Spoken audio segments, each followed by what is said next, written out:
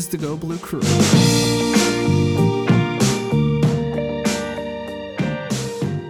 Hey, no place in the world I'd rather be than talking to my pal Derek about Michigan football. Got a big one coming up on Saturday night, Michigan State, big rivalry game. We'll debate later if it's the biggest rivalry on Michigan's schedule. I'm sure that'll be heated. But first, I feel like we have to talk about the quarterback situation. I know we hit on it last week, so I don't want to spend too much time beating a dead horse, but I just want to get your initial thoughts on Wilton Speight officially being ruled out for multiple weeks and John O'Korn being the guy. Well, it's unfortunate that that is the way that it's happening for Wilton Speight. You don't ever want to hear of anybody getting injured. I think back to Tariq Black's injury. Obviously very unfortunate for Wilton Speight. However, that does allow John O'Korn an opportunity to be the starter. He gets to start a rivalry game, not his first start as he came in relief to start against Indiana last year, and obviously not his first amount of significant playing time as he showed some stuff on the field at Purdue. So I'm not surprised just because of the way the injury looked and what people were speculating. Still not a lot of information, just the multiple weeks. We don't know. Obviously multiple is more than a couple, but we don't know what the extent of the injury is. But, hey, the starting quarterback is John O'Korn. It's been announced. That's one of the things we talked about. We weren't sure if that was going to happen before the Michigan State game or not. It has, so Coach D'Antonio and company are able to prepare for who the starting quarterback is, and I hope he does well. One reason, actually two reasons that I'm really not that worried about this is because, one, it's not like Michigan is losing an all Big Ten quarterback in Wilton Speight. You know, he was having a very pedestrian season up to the point where he got injured. And then second, we got to see John O'Korn for a good part of a full game, a Big Ten game on the road. I know it's Purdue, but I guess we'll see later on in the season how much or what kind of weight we can put into that win. But we saw him for a good chunk of a game, and he looked pretty good. So those are two reasons why I'm not as worried or nervous as I think I normally would be under these circumstances. I think back to last season when John O'Korn made that start against Indiana, and then there was the potential of him also starting against Ohio State the next week. And I was a nervous wreck because I had no idea what to expect. Wilton Speight was playing pretty well, except for against Iowa where he got hurt. This time around, it's totally different. So I've got nothing but good vibes, and I'm pretty confident that this team will not only continue to win games, but based on what we've seen, the offense may actually look better under John O'Korn. But we'll see. Yeah, you've got to hope so. Again, it is Purdue, and it's tough to kind of pick the level that Purdue is. They had a lot of hype. They've lost 2 games now, including the one to Michigan. But, when you look at it overall, I think that John O'Korn is in a good position. I think back to that Indiana game, I was there. It was the Snow Bowl game, as I call it. He didn't really have a fair chance to come in and be a quarterback. It wasn't a game where Michigan threw a lot. They didn't need to do all that much to beat Indiana at that point of the season. And they're coming off of a tough game the week before and preparing for an even tougher game. And I was there with you.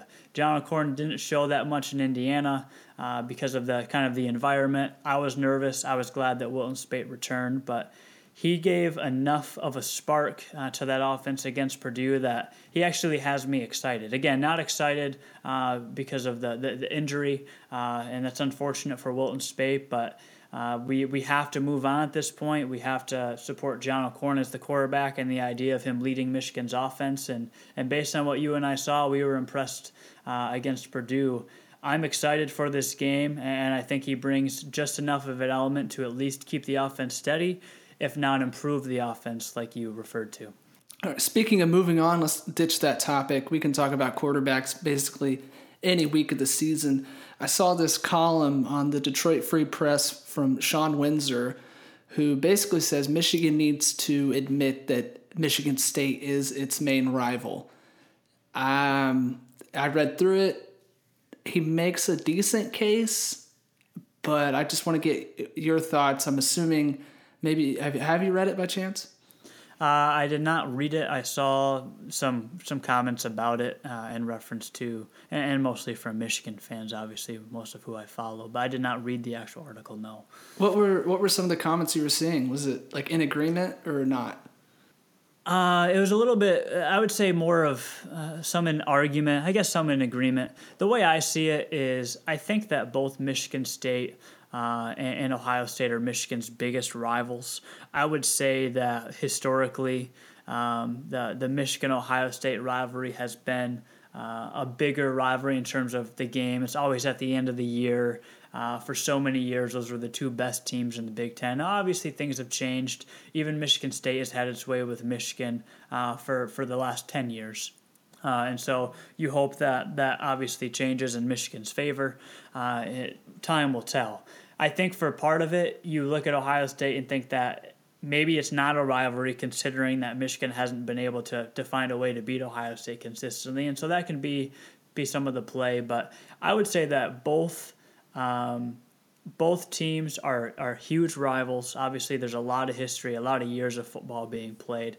I think it really depends where you live. My cousin in Ohio, who's a big Michigan fan, would think that Michigan State, although a rivalry, doesn't even compare to the Ohio State rivalry. He grew up around a lot of Ohio State fans. People in my area, more in the central Michigan area, closer to Michigan State than Michigan, even though there's still probably more Michigan fans overall in my area, they would absolutely say that Michigan State is the biggest rivalry because it's the team down the road. It's the team within the state. You want to own the state. So I'm kind of torn in between. For me, the Ohio State game has always been the bigger game on the schedule, even though the last 10 years or more have gone in Ohio State's favor. But I hate both programs. I usually hate both fan bases, even though there's people from both fan bases that I respect.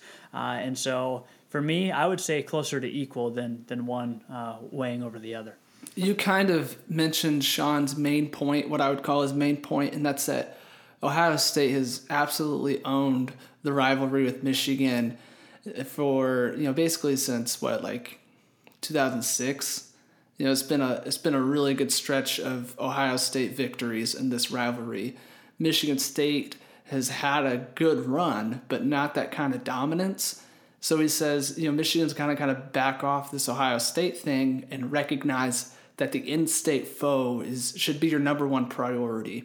And then he goes on to say that basically when you beat Ohio State, like Michigan beats Ohio State, it'll be this great feeling, but the more impactful feeling is losing to Michigan State. Like that pain overcomes. It's greater than the joy of beating Ohio State. I don't know if I agree with that. And I think we have two good examples to compare to each other, and that would be last season against Ohio State and then 2015 Michigan State. For me, last season Ohio State, that game felt worse than 2015 Michigan State. I know that 2015 that game was more shock than anything else. I mean, eventually anger sets in, and you realize how close Michigan was to finally beating Michigan State in Jim Harbaugh's first year, overcoming all these obstacles to get to this point. But still, Ohio State, that loss last year felt worse to me. Would you say something similar? Yeah, well, there's been a lot of losses to both teams and a lot of down years for Michigan. And I think of the year where Devin Gardner and the Michigan Wolverines went for two and ended up losing the game on the failed 2-point conversion. That felt worse than any of the losses to Michigan State during the time of the Rich Rod and Brady Hoke era. I would say that the only reason this is even a conversation is because Mark D'Antonio and Pat Narduzzi, when he was on the Spartan staff, made Michigan State into a program that was recognizable and got a lot of recognition for all of the accomplishments. I mean, you win the Rose Bowl, you make it to the college football playoff, even though you get stomped. You still put yourself in a position as a program to not only beat a rival in Michigan, but to rise to maybe the national scene in the rankings. And they played some really impressive games. They had some impressive wins.